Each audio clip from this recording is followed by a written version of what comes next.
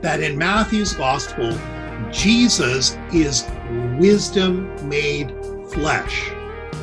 So in Matthew's gospel, if to align yourself with wisdom is to align yourself with life, so if Jesus is wisdom, then to align yourself with Jesus is to align yourself with life, and to align yourself with Jesus and life is to align yourself with resurrection. Welcome back to the Center for Spiritual Renewal podcast and our 5-part series entitled Four Gospels, Many Resurrections. Today, Dr. Harry Meyer of the Vancouver School of Theology guides us through the Gospel of Matthew. Here we are encouraged to pick up the yoke of wisdom and walk the way of resurrection with Jesus of Nazareth. Please enjoy and be encouraged by this message of new life.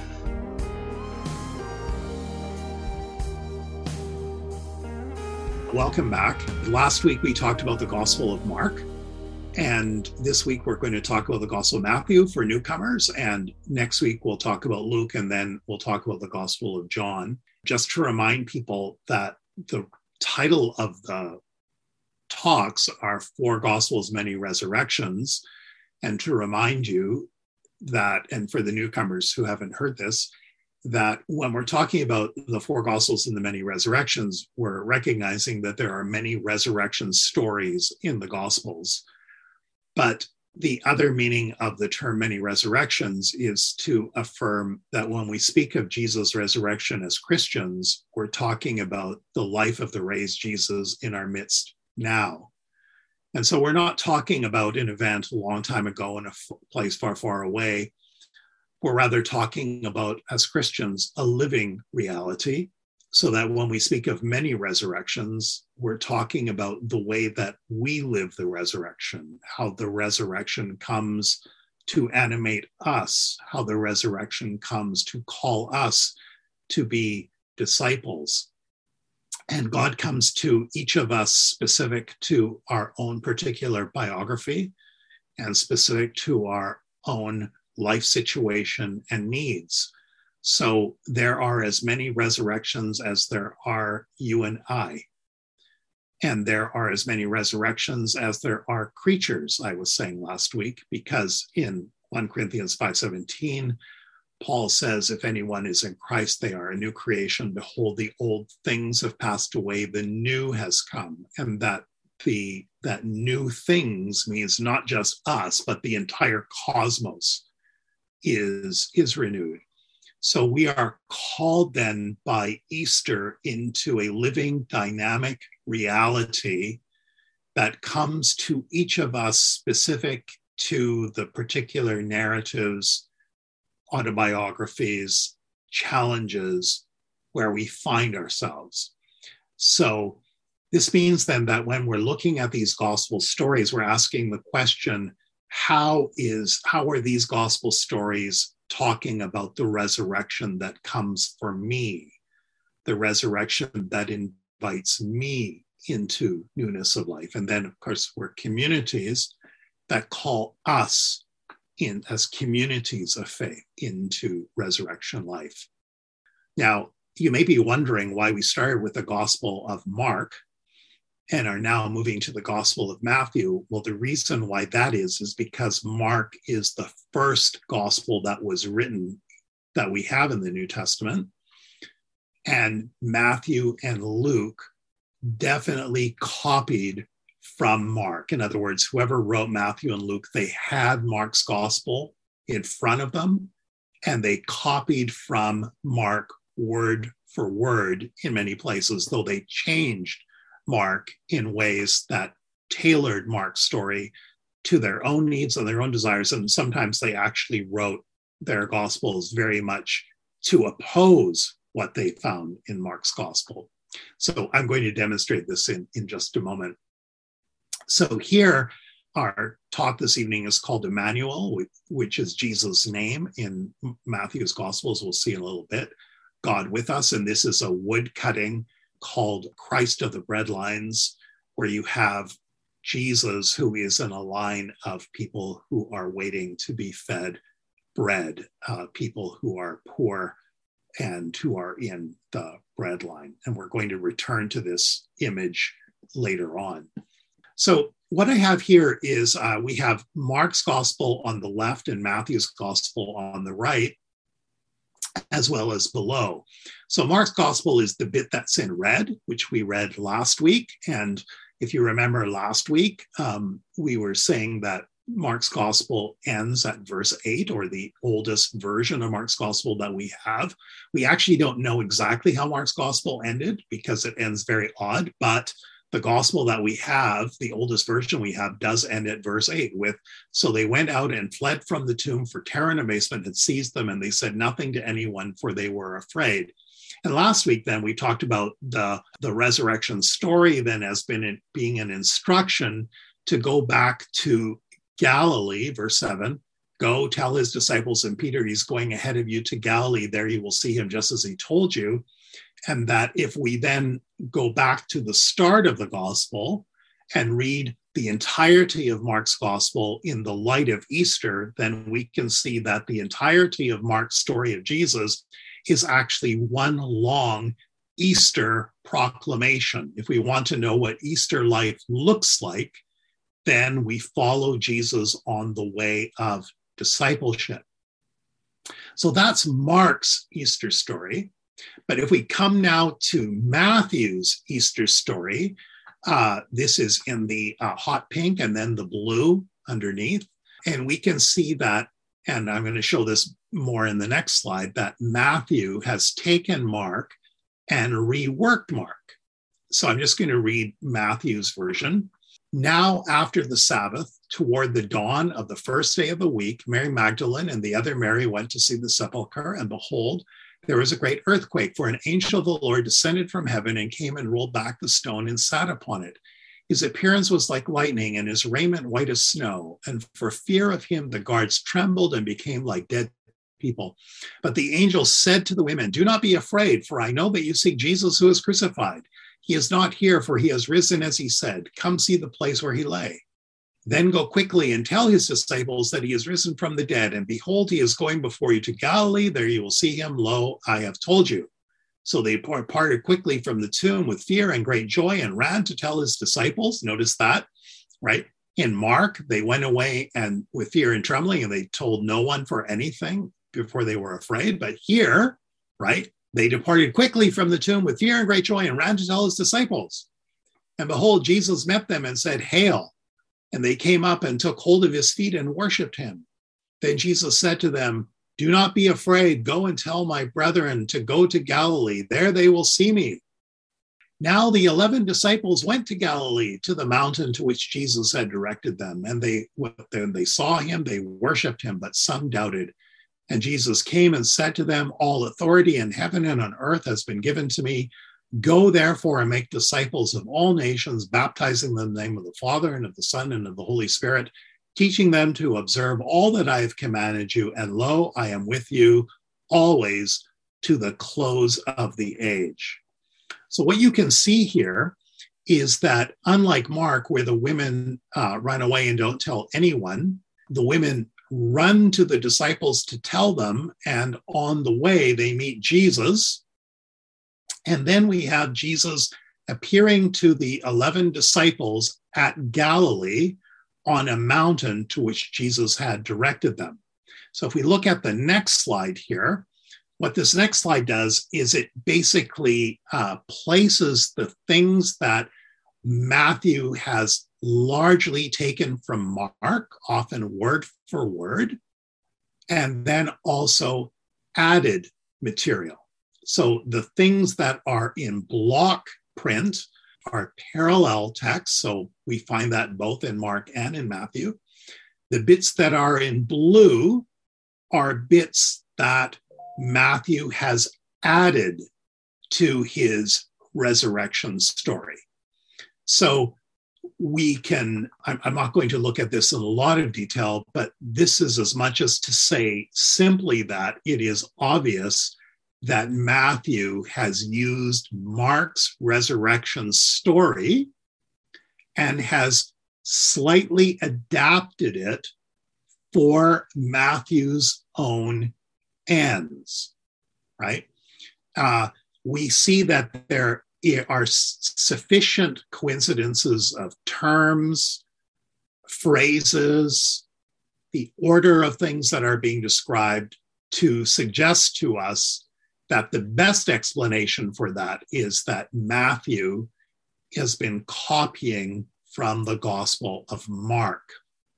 However, Matthew, if you look at the blueprint, you can see that Matthew has also added things. So rather than the women asking who's going to roll away the stone and discovering the stone had been rolled away, right? In Matthew's gospel, we have in verse 2 in the blue, and behold, there was a great earthquake, for an angel of the Lord descended from heaven and came and rolled back the stone. So that then helps us to understand how the stone got rolled away and sat upon it. His appearance was like lightning, and his raiment was white as snow. And for fear of him, the guards, we're going to talk about the guards in just a moment, the guards trembled and became like dead people. There are no guards in Mark's gospel, right?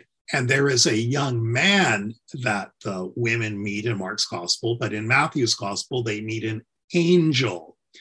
And the angel, as opposed to Mark chapter 16, verse 5, as opposed to seeing a young man dressed in a white robe, right? They see an angel, right? And the angel then says, do not be afraid, for I know that you seek Jesus who is crucified. He's not here. And basically what the angel says is exactly what the young man said, roughly in the same words. And then the instruction to go and tell the disciples that he has risen from the dead and he's going before you to Galilee. There you will see him. Lo, I have told you, in Mark chapter 16, verse 7, there you will see him, the young man says, just as he told you. So now the gospel, just as I have told you. So they departed quickly from the tomb with fear and great joy, and I have the Greek there, and ran to tell his disciples. In Mark, we have they went out and fled from the tomb for terror and amazement, right? Different words. And they said nothing to anyone. These women go and tell his disciples. And then Jesus meets them and says, hail. And then they worship him. And then he says, do not be afraid. Go and tell my brethren to go to Galilee, and there they will see me, which is what in Matthew chapter 16, verse 7, parallel, go tell his disciples and Peter, there you will see him. There they will see me. So we've got identical words here. And then in Matthew 28, 16 to 20, the 11 disciples, because of course Judas has committed suicide, go to Galilee, and they go to a mountain. And then Jesus gives them what we know as the Great Commission. Go and baptize, make disciples of all nations, baptizing them in the triune name and teaching them to observe all that I have commanded you. And then we have Emmanuel. Lo, I am with you to the close of the age. And this phrase, I am with you, is the phrase that we're going to be looking at in greater detail. So what I've done here now is I have now, we have the Matthew's resurrection story again, but we're backing up a little bit. And the black print that you have there are things that Matthew has added that refer to arguments with Jewish opponents, which is very important in Matthew, and I'll be talking about this in a little bit. So only in Matthew's gospel do we have the reference to, on the day that is after the day of preparation, the chief priests and the Pharisees gathered before Pilate and said, Sir, we remember what that impostor said while he was still alive. After 3 days, I will rise again. Therefore, command the tomb to be made secure until the third day. Otherwise, his disciples may go and steal him away and tell the people he has been raised from the dead.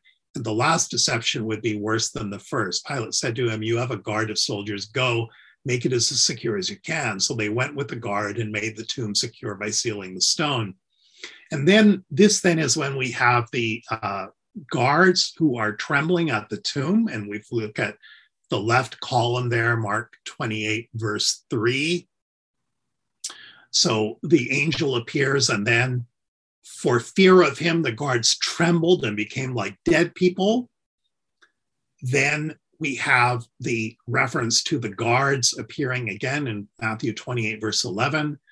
When they were going, some of the guard went into the city and told the chief priests everything that had happened, and the priests had assembled with the elders. They devised a plan to give a large sum of money to the soldiers, telling them, "You must say his disciples came by night and stole him away while we were asleep. If this comes to the governor's ears, we will satisfy him and keep you out of trouble." So they took the money and did as they were directed. And this story is still told among the Jews to this day. So as I'm going to talk about in just a moment, one of the things to know about Matthew's gospel is that Matthew has a very sharp polemic or critical language against Jews. These stories do not appear, this reference to the guards and so on, does not appear in any of the other gospels. There's no sort of conspiracy reported of the Jews saying that they stole Jesus' body, et cetera, et cetera, et cetera. This is only in Matthew's gospel. And I think that this is part of the story that Matthew wants to tell about Jesus, that Jesus is very much in a sharp conflict with Jewish opponents. This is something that we're going to be talking about in a little bit fuller detail. So you can see that Matthew has significantly changed Mark's gospel resurrection story. Firstly, there's a resurrection appearance. Namely, the disciples do go to Galilee. The women do see Jesus. The women do tell the disciples. And the disciples go to Galilee and they see Jesus. And then we have this whole counterpoint in the black print of the Jewish authorities concocting this story about the disciples stealing the body of Jesus. So what can we say about Matthew's gospel? I want to then just present some brief historical backdrop of Matthew's gospel. So the first thing is that Matthew was probably written somewhere between 70 to 85 CE. So Mark's gospel is usually dated till around 70. So since Matthew is copying from Mark, that means Matthew has to be after Mark. So sometime between 70 and 85. Matthew copied from Mark's gospel, often word for word. Matthew is written in a context of great conflict between Jews who were followers of Jesus and Jews who weren't. Right. So when Matthew is writing his gospel, there's no such thing as Christians, right? The whole idea of Christianity as a Roman religion or as an empire-wide religion and so on, this really emerged over several centuries. In the first century, people who were Jesus followers were still very much self-understanding themselves as belonging to the people of Israel. So when we're talking about a conflict between Jews, we're not talking about Christians versus Jews. We're rather talking about Jews who are followers of Jesus and Jews who are not followers of Jesus. And they're basically hurling stones at each other.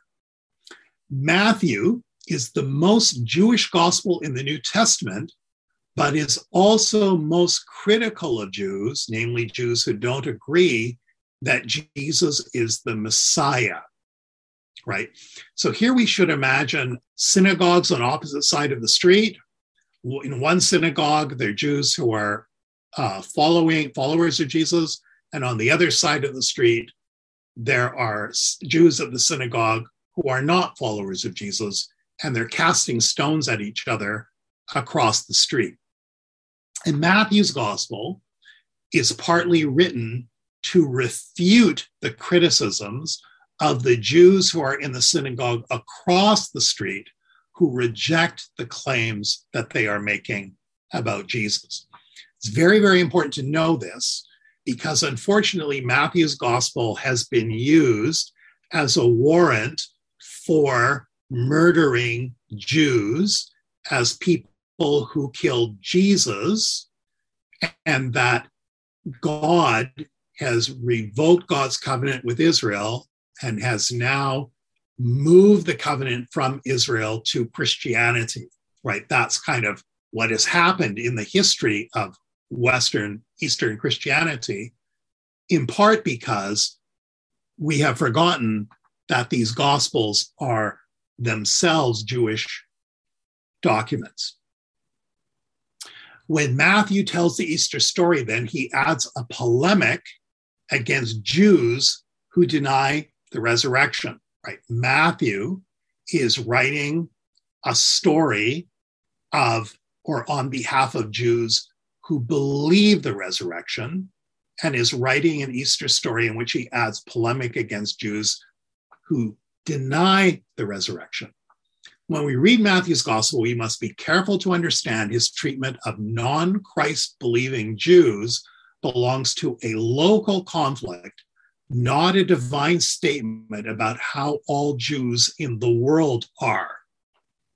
So we know about this because both we Lutherans and we Anglicans, right, we have gone through some extraordinarily fierce debates amongst our members over the inclusion of the full inclusion of LGBTQ plus people, right? And we know that the result of that has been that a group of people have told us that because we accept these things, we're not really Anglicans anymore, or we're not really Lutherans anymore, or even that we're not really Christians anymore, right?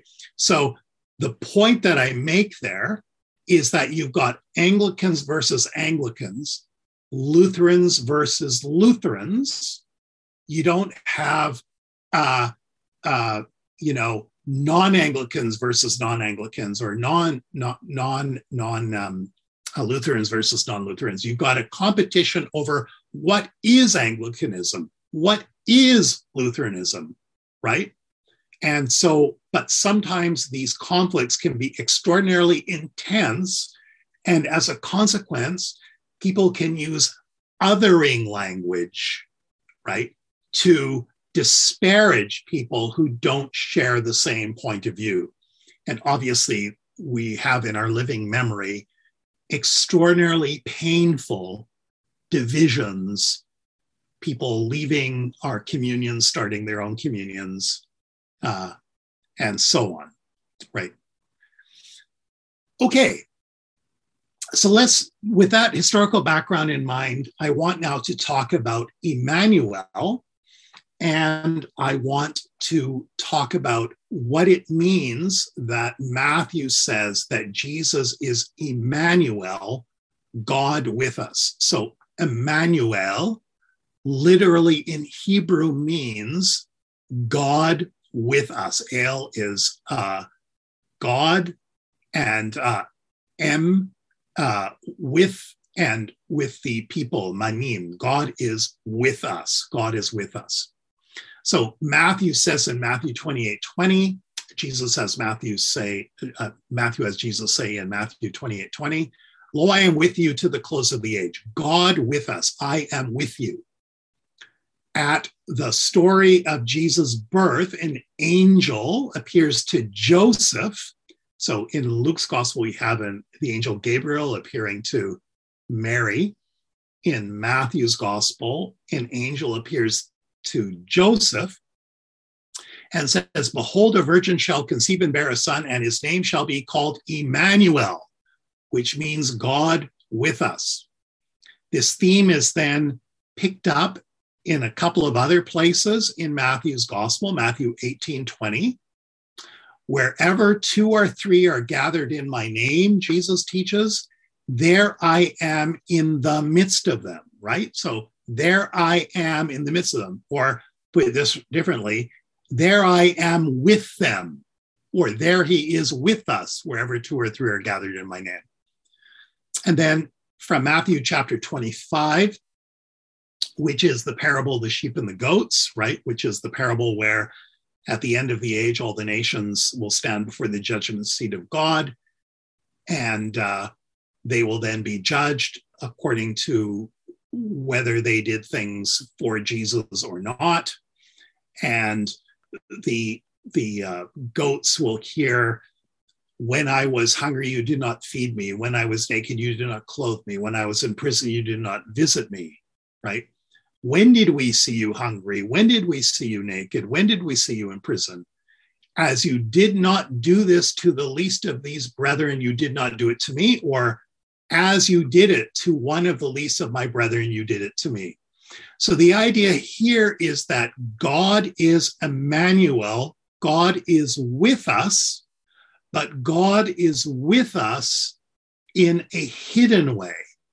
That is to say, God is with us in the midst of all of the tragedy and the suffering of the world, right? So if we want to meet God with us, then we must ask, where do we have to be in order to meet the God who is with us?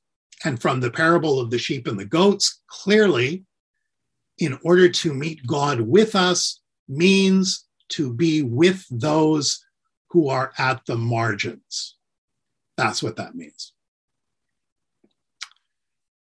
Okay, so I want us to back up a little bit now with this God with us language in mind, and to now introduce us to aspects of Hebrew Bible and Jewish literature called wisdom literature. And I'm going to give you a sort of an overview of wisdom literature in the Hebrew Bible and in other Jewish writings, because what I want to show is that Jesus is the embodiment of divine wisdom in the world. Jesus is the embodiment of divine wisdom in the world. And so I'm going to unpack what that means in the next few minutes. So when we're talking about Jesus as wisdom, we need to remember something about the Hebrew scriptures. So the Hebrew scriptures are divided up into three portions: the law, or the Torah, the prophets, or the Hebrew word is the Navi'im, right? And then the writings, the Ketuim. So sometimes these writings are called wisdom literature. And this wisdom literature appears in several books of the Old Testament or the Hebrew Bible, as well as in the Apocrypha, or intertestamental literature. Those of you who are Anglicans will be well acquainted with the Apocrypha because it's part of the Anglican Bible, because you have shared the canon with the Roman Catholic Church, whereas Lutherans don't have the Apocrypha as part of their Bible, or they don't use the Apocrypha. So the books of wisdom writings that we find in the Bible are the book of Psalms, the book of Proverbs, the book of Job, and the book of Ecclesiastes. And I've given you the dates of those. And then in the Apocrypha, or writings that were written sometime between the 3rd century BCE up until actually into the 2nd century CE, we have a couple of other writings that we understand also as wisdom literature. One book is called Sirach. It's also named Ecclesiasticus. And the other one is called the Wisdom of Solomon.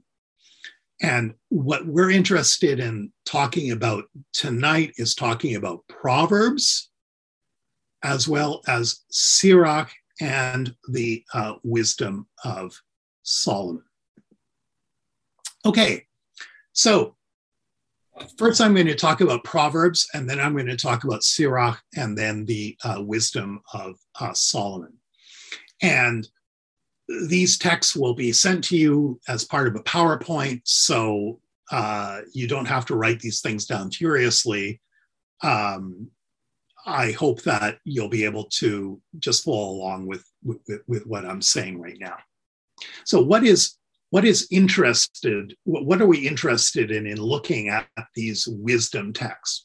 Well, we're interested in looking at these wisdom texts because these wisdom texts talk about a figure named wisdom. And wisdom is represented or personified as a figure alongside God, first at the creation of the world, and then at God's side in the continuing creation of the world. So in Proverbs chapter 8, verse 1, for example, we have the writer saying, "Does not wisdom call?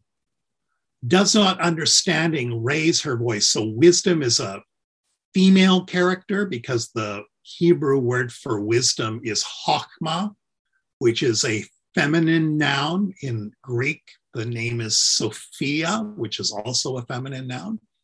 Chokmah, Sophia. Does not understanding raise her voice? On the heights beside the way in the path, she takes her stand. Beside the gates in front of the town, at the entrance of the portal, she cries out, "To you, O people," sorry for the non-inclusive language here. "To you, O people, I call, and my cry is to humanity." So sons of men literally means humanity. My cry is to humankind. So here we have the idea of wisdom is a character who stands at the gates of the town and on the paths of life and cries out, "I call, my cry is to you, O humans." And what follows then are verses that I'm not going to read, but basically what follows are that she wants to teach people wisdom. She wants to teach people how to live wisely, how to live with justice, and so on.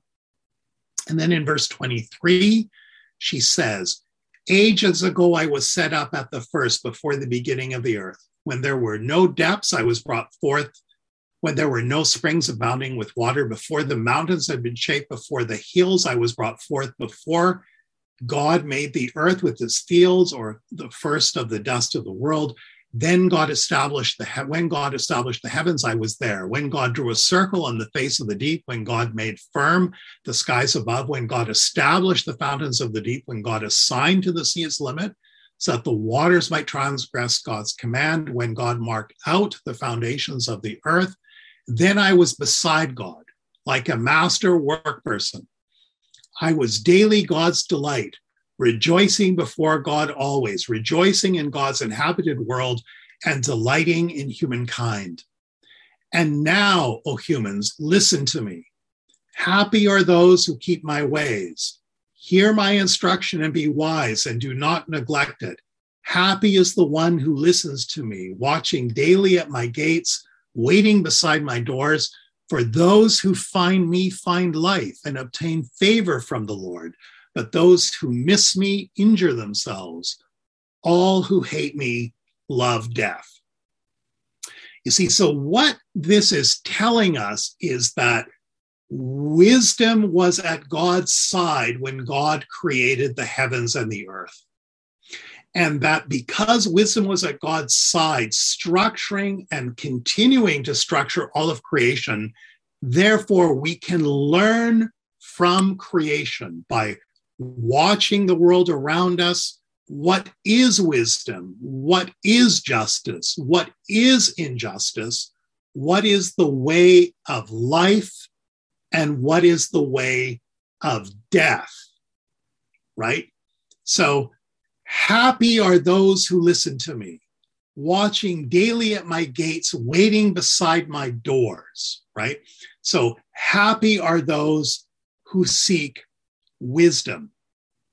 So the important point that I'm trying to make here is that wisdom is then seen as a divine power of God that keeps all of creation as it is in the beauty that it is, and that the task of humans and the promise of a good life is to align ourselves as closely as possible to wisdom.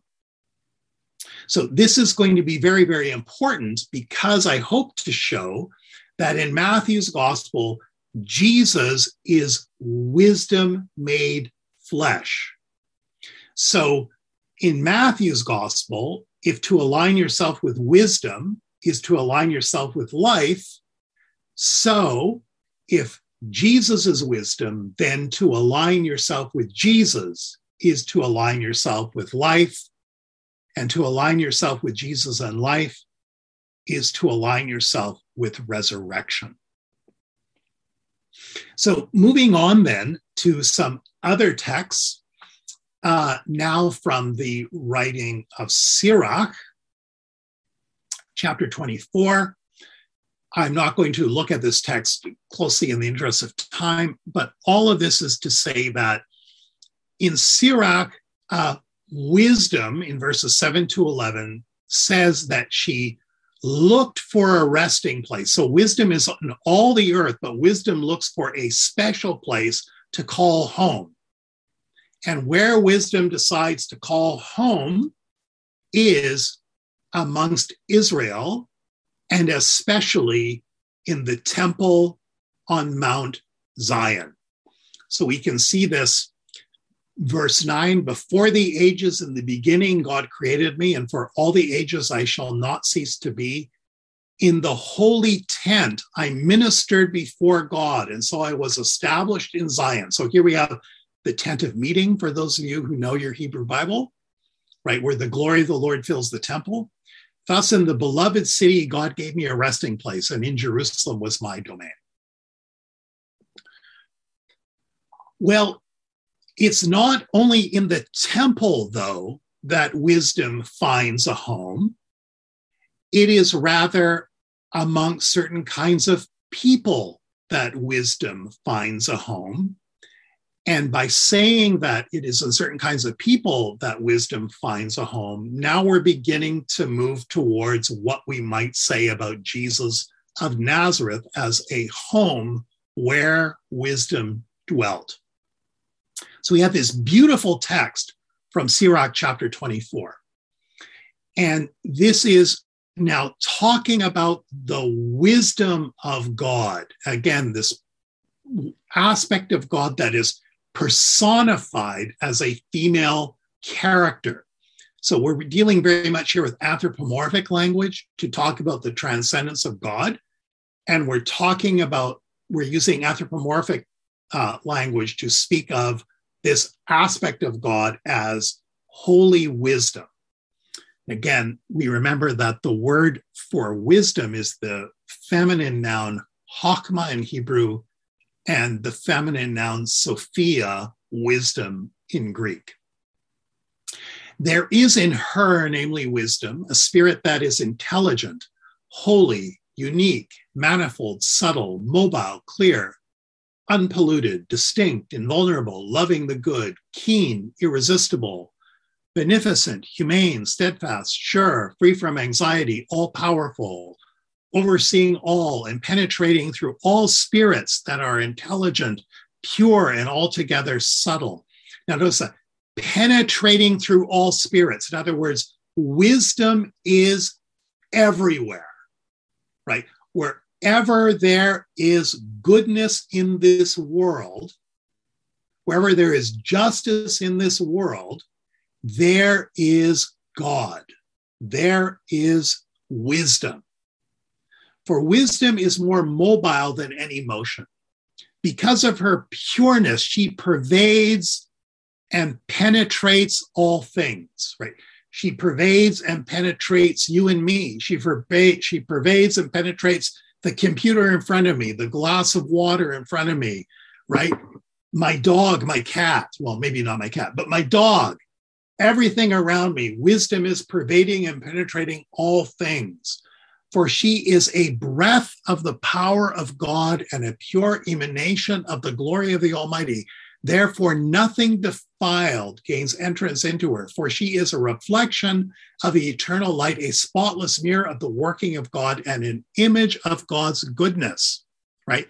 This is powerfully affirmative of the importance of this world as the place where we meet God. Although she is but one, she can do all things, and while remaining in herself, she renews all things. In every generation, she passes into holy souls and makes them friends of God and prophets. For God loves nothing so much as the person who lives with wisdom. She is more beautiful than the sun and excels every constellation of the stars. Compared with the light, she is found to be superior, for it is succeeded by the night. But against wisdom, evil does not prevail. Now, when Matthew wrote Matthew's gospel, I am 1,000,000% certain that he knew this passage. And he used this passage to help craft his entire story about Jesus. Because in Matthew's gospel, Jesus is a child of wisdom. Jesus is wisdom. We can say of Jesus, according to Matthew, that it is in the generation of Jesus that she passed into Jesus' soul and made Jesus a friend of God. And that is partly because Jesus was somebody who lived with wisdom. Then we have Sirach in chapter 51 saying, and you'll notice here, the strong parallel with Matthew. This is why I think that Matthew knew Sirach. Wisdom says in Sirach 51, draw near to me, wisdom, you who are uneducated, and lodge in the house of instruction.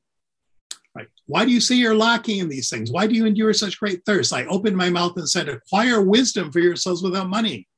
Put your neck under her or under my wisdom's yoke, and let your souls receive instruction. It is to be found close by. See with your own eyes that I have labored but little and found for myself such serenity. What does Jesus say in Matthew chapter 11? Take my yoke upon you and learn from me, for I am gentle and humble in heart, and you will find rest for your souls.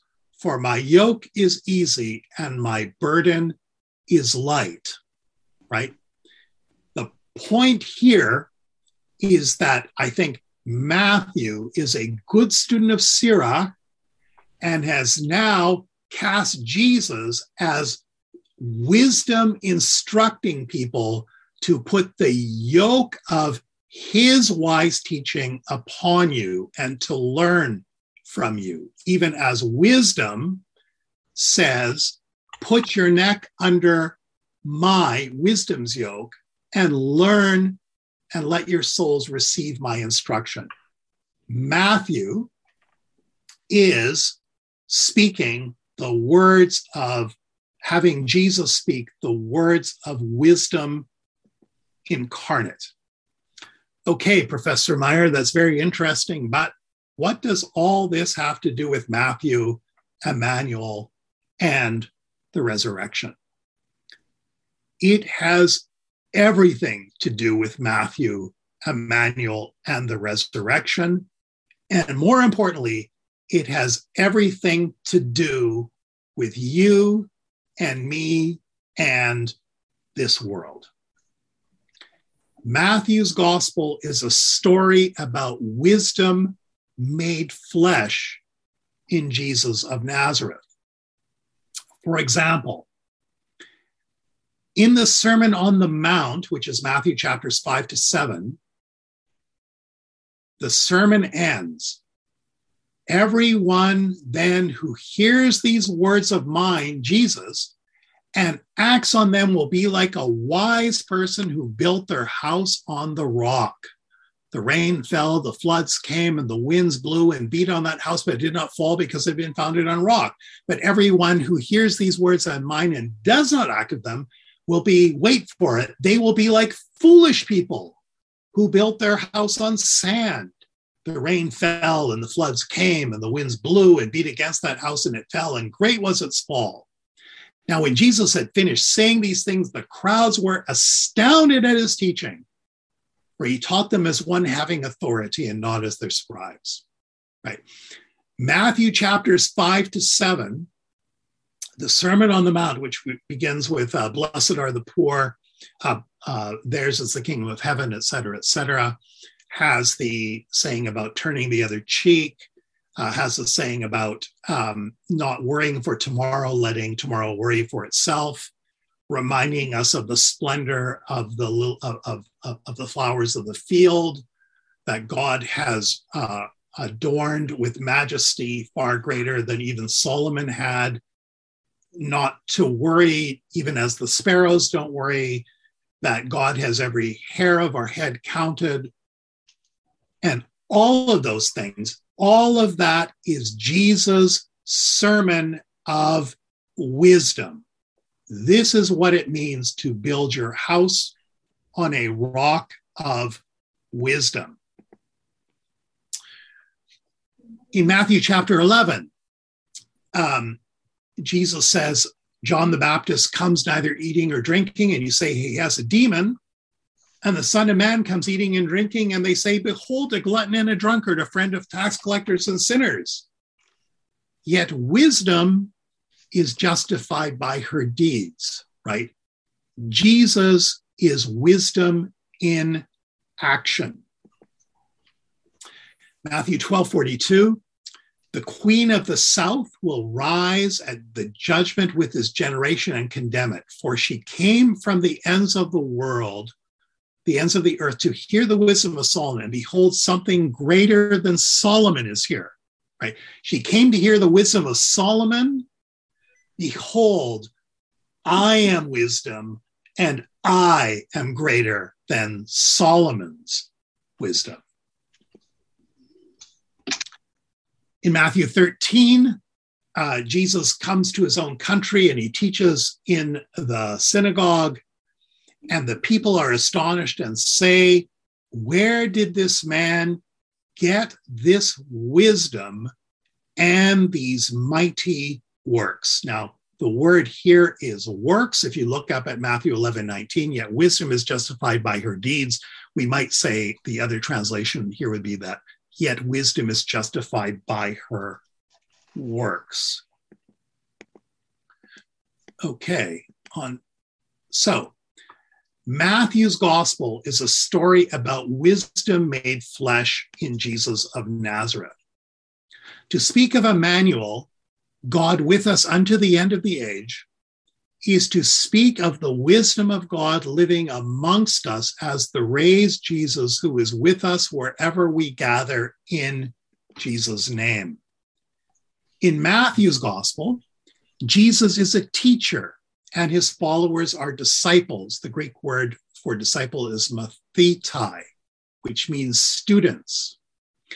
And they are understanding disciples. In other words, they get Jesus' instruction, unlike in Mark, where the disciples can never understand what Jesus is teaching. So Jesus is called a teacher in Matthew, Mark, Luke, and John. But the vast majority of times in the New Testament where Jesus is called a teacher appears in Matthew's gospel. The followers of Jesus are called disciples in Matthew, Mark, Luke, and John. But the vast number of times, the majority of times where the followers of Jesus are called disciples, pupils, is in Matthew's gospel. There is a theme here, right, that Jesus as incarnate wisdom is a teacher, and those who are following on the way of Jesus' wisdom are his students. Okay. So here I want us to look at the structure of Matthew's gospel in the last few moments that we have with each other. And then I'm going to bring it all home to you. So the line here, you can see Matthew chapter 1 on the left, and then we have 28 on the right. This is then the beginning and the end of Matthew's gospel. You can see here that there are these pyramids. And what these pyramids signify is that what Matthew does in his gospel is he divides Jesus' teaching into 5 large speeches. 5 large speeches.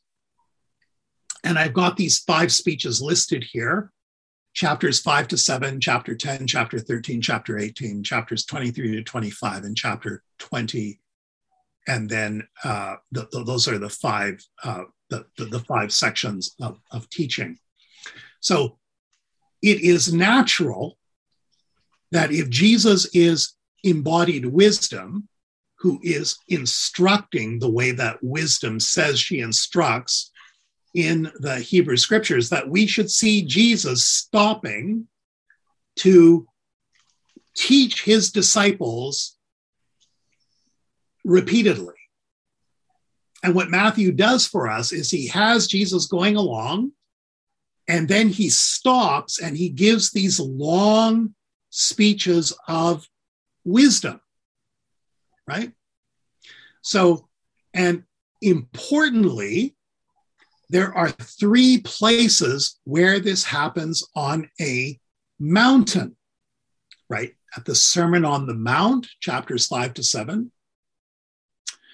At the Mount of Olives, after Jesus' triumphal entry, where Jesus teaches in 4 parables. And then finally, there's a mountain at the very end of the gospel where Jesus has met the disciples on a mountain in Galilee, and he commands the disciples, go into the world, baptizing in the name of the Father, the Son, and the Holy Spirit, and teaching the nations to obey all that I have commanded you. And lo, I am with you always to the close of the age. So in other words, the disciples who are living the resurrection life, God with us, are continuing to teach Jesus' words of wisdom in the world. And as they do this in the full knowledge that God is with us, or that the raised Jesus is with us even unto the close of the age. So Matthew's gospel then does double duty, even as the gospel of Mark did double duty. The story on one level is a story of Jesus, teaching as a historical character. But the story on another level is emblazoned what resurrection is in the world. Resurrection in the world looks like living these instructions that Jesus gives. So again, the gospel is not just something, a life about Jesus. The gospel of Matthew is the embodiment in print of resurrection life. Matthew has arranged his gospel into 5 large blocks of teaching to drive the motif of Jesus as teacher home. Matthew's gospel is the teaching of Jesus. Matthew's gospel is the sign that Emmanuel is here, God with us teaching us how to be disciples. Is the resurrection then, of course, I'm a professor, so yes, of course, I'd ask this question. Is the resurrection then about learning how to be a disciple or how to be a student? Yes, but it isn't head knowledge. It is to learn to be a disciple in the midst of life, in the midst of the travail of the world. We learn to recognize as Jesus and the God who is with us. For where 2 or 3 are gathered in my name, there I am in the midst of them. And the king will answer them, truly I say to you, as you did it to one of the least of my brothers and sisters, you did it to me. Then he will answer them, truly I say to you, as you did not do it to one of the least of these, you did not do it to me. To say that God is with us is to make a fundamental wager with our lives that it is in giving ourselves away to the suffering of the world that we will know God with us. That this apparently foolish way is the way of wisdom. And the way that passes as the wisdom of this age, which is to get more and more, to get power, to get esteem and privilege, is the way of foolishness and is a way where God is absent. In the last words of Matthew's gospel, the Easter Jesus promises to be Emmanuel, God with us. The medieval mystical theologian Meister Eckhart observed, a person may go far away or near, but God is never far off. God is always standing at hand. And even if God cannot stay within, God goes no further than the door. Again, he said, Meister Eckhart, God is at home. It's we who have gone out for a walk. Matthew's Easter Jesus comes to us to teach us where home is. Emmanuel instructs us that God is with us and irresistibly for us. Matthew's way of resurrection teaches us to find our Easter home amidst the world's suffering and travail. As you have done it to the least of these, you have done it to me, Jesus promises in Matthew's parable of the sheep and the goats. It is amidst this world's challenges that Matthew's Easter Jesus invites us to learn his way of wisdom and become his pupil. The Greek word we translated as disciple means student. He calls us to cast off the heavy yokes that weigh us down, to cease from plowing the hard and stony ground where thorns and thistles grow. He invites us to put on the yoke of his teaching, to learn to plow with him the rich soil of God's mercy and love, and the Easter way of justice and reconciliation. So, Matthew's gospel, right? Very different from Mark, entirely different from Mark, and invites us to recognize resurrection. Again, we can say on the way of Galilee, right? We encounter wisdom. What does wisdom look like on the way of Galilee, right? So resurrection then means that this world is charged with resurrection.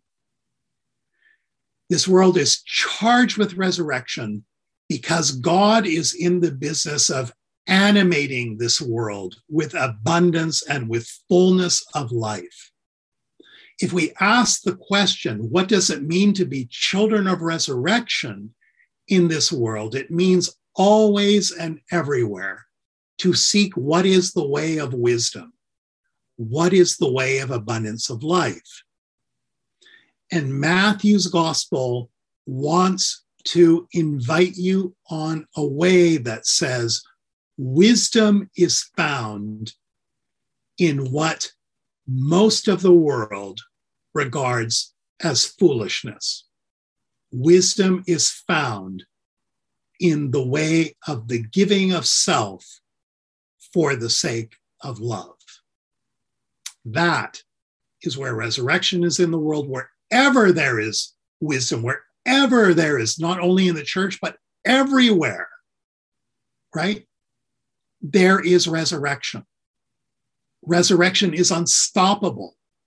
The question is, are we wearing the yoke of wisdom and resurrection, or are we seeking to place on ourselves another heavy, burdensome yoke?